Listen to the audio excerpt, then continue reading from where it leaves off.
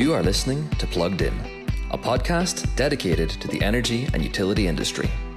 Each episode, our host Mark Babin speaks with industry leaders to bring you the latest information that can help optimize your operations. And now for your host, please welcome Mark Babin.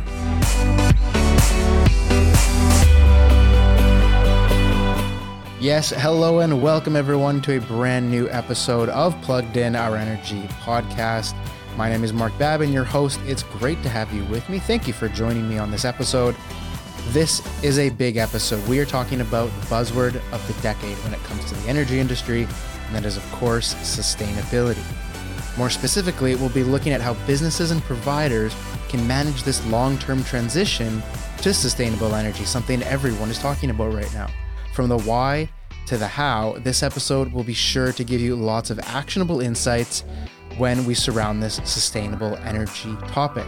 Now, joining me for this big talk is a well-regarded expert in the world of sustainable energy. We welcome CEO of Naked Energy, Christoph Williams. He brings with us an extensive amount of experience working with some of the biggest names in the world: BMW, Microsoft, Toshiba, Sony, and Ferrari. At Naked Energy today, though, Christoph and his teams are accelerating the transition to net zero carbon by decarbonizing heat, something that is responsible for over half of all energy demands globally. Very happy to have Christoph here. He provides some great insights and actionable steps that you can take when we talk about sustainability. So enough of me talking, let's jump into this interview. This interview was recorded live on the floor at eWorld 2022, so you'll have to excuse some of the background noise, but it's a great episode. You're going to enjoy it. Let's jump in, and I'll catch you on the other side.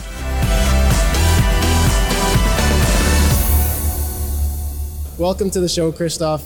Thank you for being here. Really looking forward to tackling a pretty big subject. So again, thanks for being with us. It's an absolute pleasure, and look forward to speaking with you. Perfect.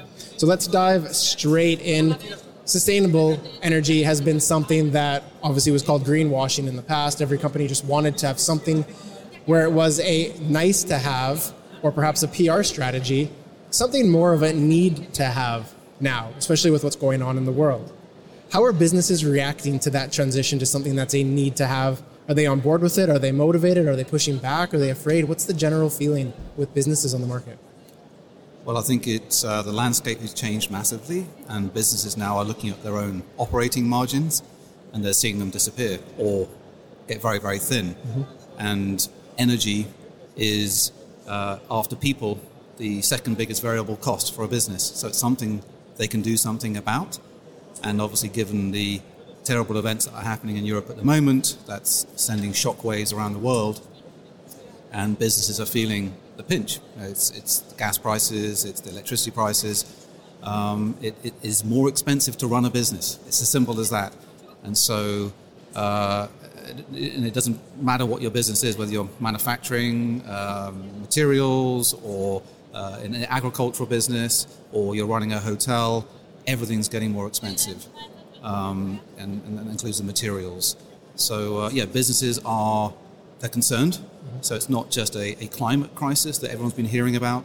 It is now a supply crisis, energy supply crisis. So it's, businesses are concerned. And I think when you mention about sustainability and the sort of the journey here, it's quite funny. My grandfather was doing renewable energy in the 1970s and 80s. For 20 years, my grandfather, Peter Blenheim Williams, was running the clean energy division of John Laing in the UK. And he was doing wave power, wind power, flywheel technology. And that all kicked off because the 1973 oil crisis. Yeah. And it was a phenomenal sort of knee-jerk reaction to that crisis. And it feels like we're in a very similar one. But the ramifications are probably more wide. But the difference now is, I think, people are taking it more seriously, and businesses are taking it, and communities are taking it more seriously. Yeah, because I think they're learning they have to. I like that you brought up the supply chain visibility, because supply chain is something not a lot of people knew about in the past. Obviously, we had a lot of things happen in the past couple of years. The pandemic, the war, the Suez Canal crisis, it's ongoing, but supply chain became a massive issue. Does visibility to supply make people more conscious of their energy use? Visibility to supply. Well, I think everybody's aware now that the goods they're buying are getting more expensive, whether it's the shipping, the logistics, or it's the raw material cost. So the imperative is now clearly to make sure that the embodied carbon of the materials that you're buying are more efficient, and consumers, the customers to those big corporates, they are voting with their feet. They can see what the supply chain, so the scope 3 emissions of a certain organization is, or the ESG metrics of a certain organization. So I think big business and corporation are having to change the way they behave because of market conditions. So absolutely, supply chain is becoming super, even for our own business. We have a hardware and a digital offering, but we have an acute awareness of the cost of our raw materials. And as a clean energy business, we don't want to be shipping product all the way around the world. We want to have a short supply chain, create local jobs, and make sure that the embodied carbon is as low as possible. It's a very important area. Does it make the sell for businesses a bit easier than maybe it was pre-visibility to all of this? Because now they understand that it's a bit tougher to get things, and when it comes to the energy cost, they understand why energy is a bit more expensive now. So they're easier to convince that sustainable options are the right way forward rather than just another bubble? Yeah, I think part of that as well is that, talking about the UK, for example, we were very, when I say lazy or blessed by having lots of North Sea gas. Yeah. And so we just had an almost infinite supply, we thought, of cheap fossil fuels from the North Sea. So we built homes that weren't energy efficient. They were leaky, they take a lot of energy to heat. And so now we're in a difficult situation whereby we need to reduce demand. And energy efficiency is under invested. It doesn't get enough attention as it deserves, or investment. I think hopefully that's going to come through now, because the cheapest energy you'll ever have is the one you don't use, right? So reduce demand, then that means you're not as exposed to where are you buying the gas from, where is that supply coming from? And it feels now that there is a screaming urgency about becoming independent from certain regions, obviously, for gas and certain fossil fuels. So the world that we're in is where we operate is in distributed energy. So it's, for us, what's really important is energy efficiency first. So take down the need for energy. Then if you can generate clean energy where it's needed, so that's on-site heat and power. We have a hybrid solar technology that it produces heat and power for buildings. Then you're reducing your reliance on imported fossil fuels, and so it's a double win.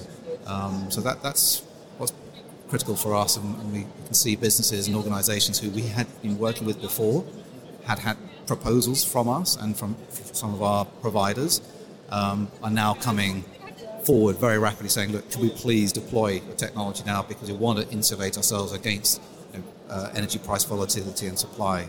So on-site renewables, particularly heat, is becoming very, very acute now. Okay. Something there's an infinite supply of as well, as you mentioned. So with this rapid increase in demand, obviously when we see a rapid increase in demand, we see a lot of reactive nature of operators, businesses. Everyone's very quick. They need something now. That leads to short-term solutions, because they're literally buying what's off the shelf, or they're buying something that's hot at the moment. What's the key to a long-lasting, sustainable energy solution, something that's going to last the test of time, as I mentioned earlier, and not just something that's going to work now, we can get it now? That's a tough question. Yeah. I think if you're a business, you need to make sure that you're looking at the whole system. You're not just trying to plug one hole. That you need to look at if you are, say, running a hotel or a leisure centre, you need to make sure you're looking at the entire energy envelope and the building envelope. So you've got to look at efficiency. You need to make sure that you're buying products that are high quality, because otherwise it's a false economy. You'll be changing it again in 3-4 years' time. So I think that's really important, is to make sure that you're buying from reputable organisations, but also that the design work is done right. Because when you rush, you don't think things through, or you don't design them properly. And in the space that we're in, we're very much focused on the heat sector, because heat is more than half of all the energy we actually consume on the planet. Unreal. Maybe a lot of your listeners might not even realize that. I never would have even thought it. Yeah, so the amount of electricity we use on this planet is 17% of all energy. The amount of heat we need to heat and cool buildings is 51%. It's staggering. That is staggering. But and not only is that staggering, 90% of that heat energy comes from fossil fuels. So, part of my job is to raise awareness about this challenge, and I'm doing a talk in a few minutes in the other hall about decarbonisation of heat, because unless we decarbonise heat, we're not going to get to net zero or carbon zero. So it's critically important because it's also 40% of all emissions globally. So that's heat we use for hot water, it's heat we use for space heating, it's heat we use in manufacturing and industrial processes. And it's hard to decarbonise because it's gas furnaces or gas boilers. And so that's why we think distributed energy, particularly solar heat, plays a really important role. That's zero carbon energy where you need it, at the temperatures you need it for those applications. And there are arguments that you need the most amount of heat in the winter when the most supplies in the summer. Yeah. Exactly, there's a seasonality. There is a solution to that, and you asked me the question, how do you make sure this is a long-term solution? Well, there is a long-term storage solution. So actually you can store energy in water. So the sun is very warm, right? That thermal energy heats water, and water takes a lot of energy to heat. But also, by contrast, actually stores energy really well. So there are projects in Germany, Sweden, Denmark, the Netherlands, whereby they're storing solar energy in water for a whole season. So it's summer energy, solar irradiation, and it's storing it in either in boreholes or very large thermal reservoirs. And whole communities are off gas, or they get a very high solar fraction, depending on the size of the reservoir. You're taking a huge proportion of communities and businesses off gas for a big proportion of the year, and you're giving them zero carbon heat in the winter and the shoulder season from solar energy in the summer. And how amazing is that? And that's low tech. That's not like something. It's really like taking a step backwards. Yeah, it's not like we've got to invent something new. It's technology that's available today, and we can capture solar energy, particularly solar thermal energy. In Europe, there's 185 gigawatt hours of storage capacity already for solar thermal. There's 10 million systems in Europe. Wow. There's only 5 gigawatt hours of battery storage in Europe. So if you want to reduce gas consumption, if you want long-term zero carbon storage, this is a really big way forward, particularly in heat networks and large-scale solar district heating. So these solutions exist, and that's why it's really important that policymakers and decision makers realize that solar energy is free. You've just got to capture it and store it in a cost-effective way, and that already exists. So we don't have to invent something new. It's the shift in thinking that has to take place. What drives that shift for a business operator wanting to make this move? Maybe they don't know, it's still unsure, it's still new technology. But what drives that? Is it financial? Is there more to it than that, than like just saving money in the long term? Is that still all the business cares about? Is there an ecological point of this? What do you see the key drivers? The key driver typically is always economics, isn't it? Always. It's the green in the pocket rather than the green in the environment. But there are some organisations that appreciate both. But here's the thing: it's cost effective already. So these systems in Denmark, for example, these are megawatt scale projects. These are over 10,000 square meter arrays, and there's like 1 million cubic litres being stored, and they are delivering zero carbon heat between 3 to 5 euro cents per kilowatt hour. So it's already cost effective, and you know where gas prices are today, right? So those businesses, they just need to know these solutions are aware, and it needs policymakers to make the right decisions to help raise a profile and make sure that capital is starting to flow and support these types of projects. And it's taking more of a holistic approach as well. It's not just backing one horse. Unfortunately, it feels like there's a drive to try and electrify everything. And it is important. Electrification absolutely is part of the solution going forwards. But I just remind you that heat demand is 3 times bigger than total electricity demand. And our electricity demand isn't fully renewable yet anyway. So where is all this renewable electricity going to come from? So on-site renewable heat solutions is something that we really we believe in, should get more attention and should get more focus as a way for Europe and obviously all parts of the world, but particularly Europe, to get off gas and become more energy independent and more resilient. And it's made in Europe. The supply chains in Europe. It creates jobs in Europe. That's from manufacturing to distribution to installation, maintenance and monitoring. It's a complete no-brainer. When you talk about Europe and getting off of gas entirely, obviously with everything going on in the East right now and the supply literally cut off, there's going to be some political pressures to make certain moves. There's going to be changes in laws that have to be happened, and all of this plays well into changing how we consume energy. But how do you ensure that the water storage and heating up using the heat isn't overtaken by the public high of electricity? Obviously, with some of the big names, you talk about sustainable energy, everyone will go, oh, Tesla or another electricity name, because they have the share of that. But heat seems to be like it's obviously the better answer, but we're not there yet where it's mainstream and talked about in the home. How do we get there? Well, we call it the cold elephant in the room. I love that. Yeah. Okay. So, it's for some reason, like if energy efficiency, it's not sexy. Yeah. It's, we try. But selling power, generating power, those sorts of things are sexy, and also maybe it's easy to monetize. A kilowatt hour of electricity, it's pretty easy to monetize, and big financiers and investment groups have managed to sort of package that, and it's become mainstream. And there's more regulation in the electricity markets. You don't really have that for the heat market, so that's an obvious gap. Yeah. And you raise an interesting point. It is alarming because now in this current crisis that we're happening, we're hearing about suddenly 200 new massive fossil fuel developments and sites being developed. There's a knee-jerk reaction now to diversify further fossil fuel exploration and coal power plants coming back on because they don't want people to get cold and they want to have electricity. So it's really quite alarming, and it's brave decision making to realise don't go backwards. And post coronavirus, to get economies going again means let's just start burning stuff. That's immediate reaction. That's it. It's panic and go back to what we know. That's right. Whereas the frustrating thing is the answers are already there. They're staring us in the face. The solutions, and it's combined. It's not just one product or one particular technology. It's a whole combination. So it's a systems approach that is needed, and real leadership.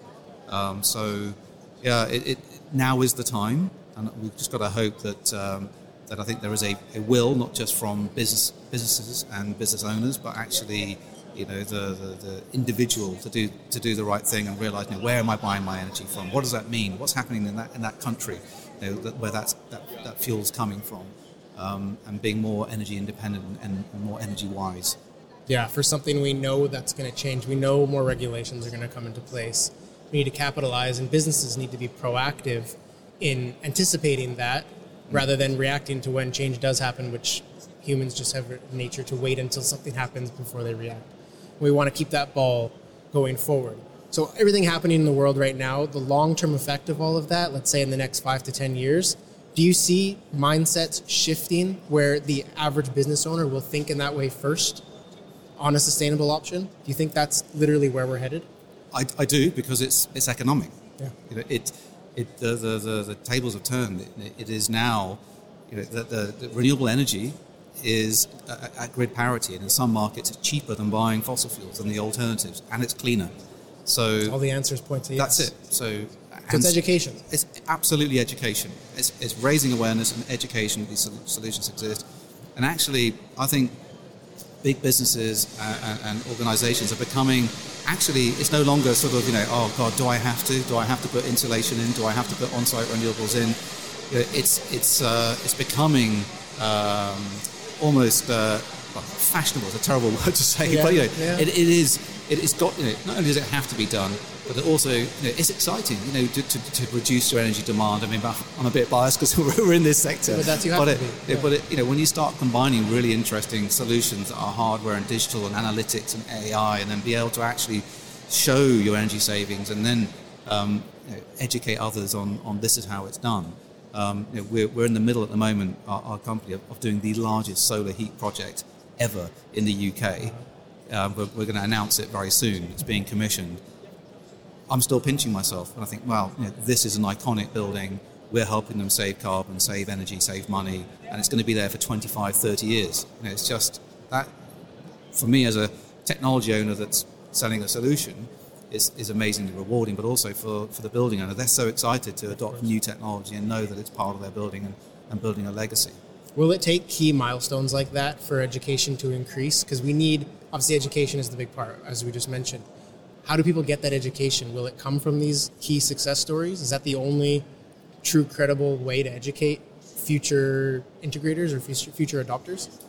I saw this great thing on LinkedIn the other day. It's someone I saw.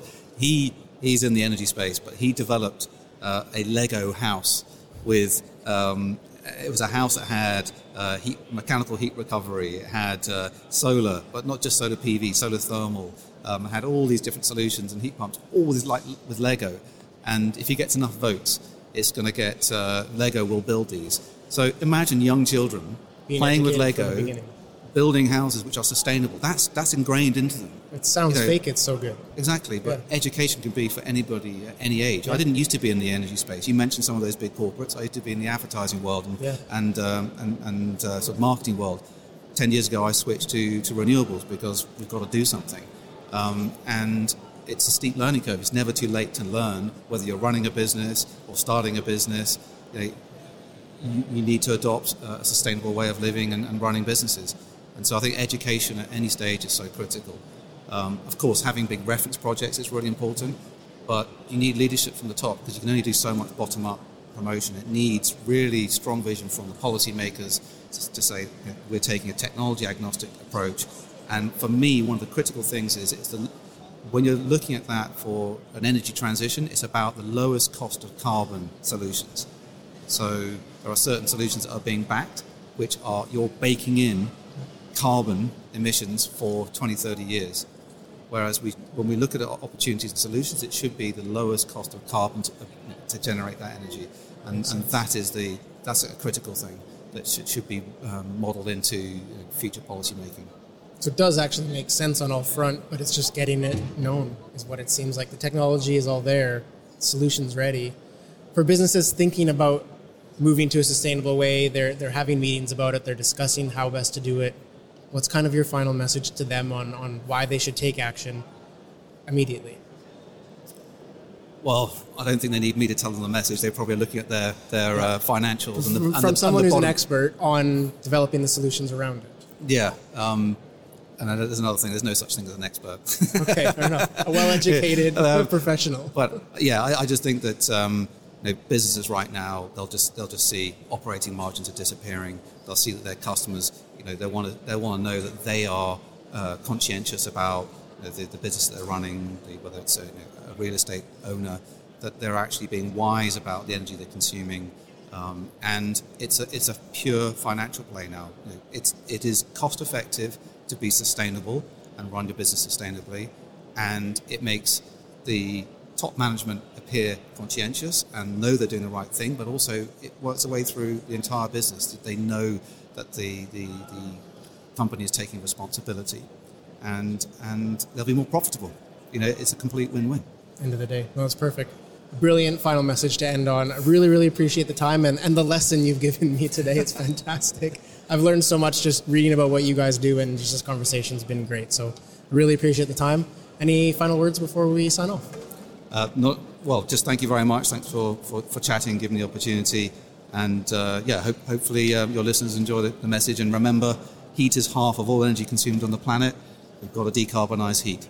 I'll work that in the title somehow. I love it. No, that's brilliant. Again, thank you so much for being here. Really appreciate the time. Brilliant. Thank you.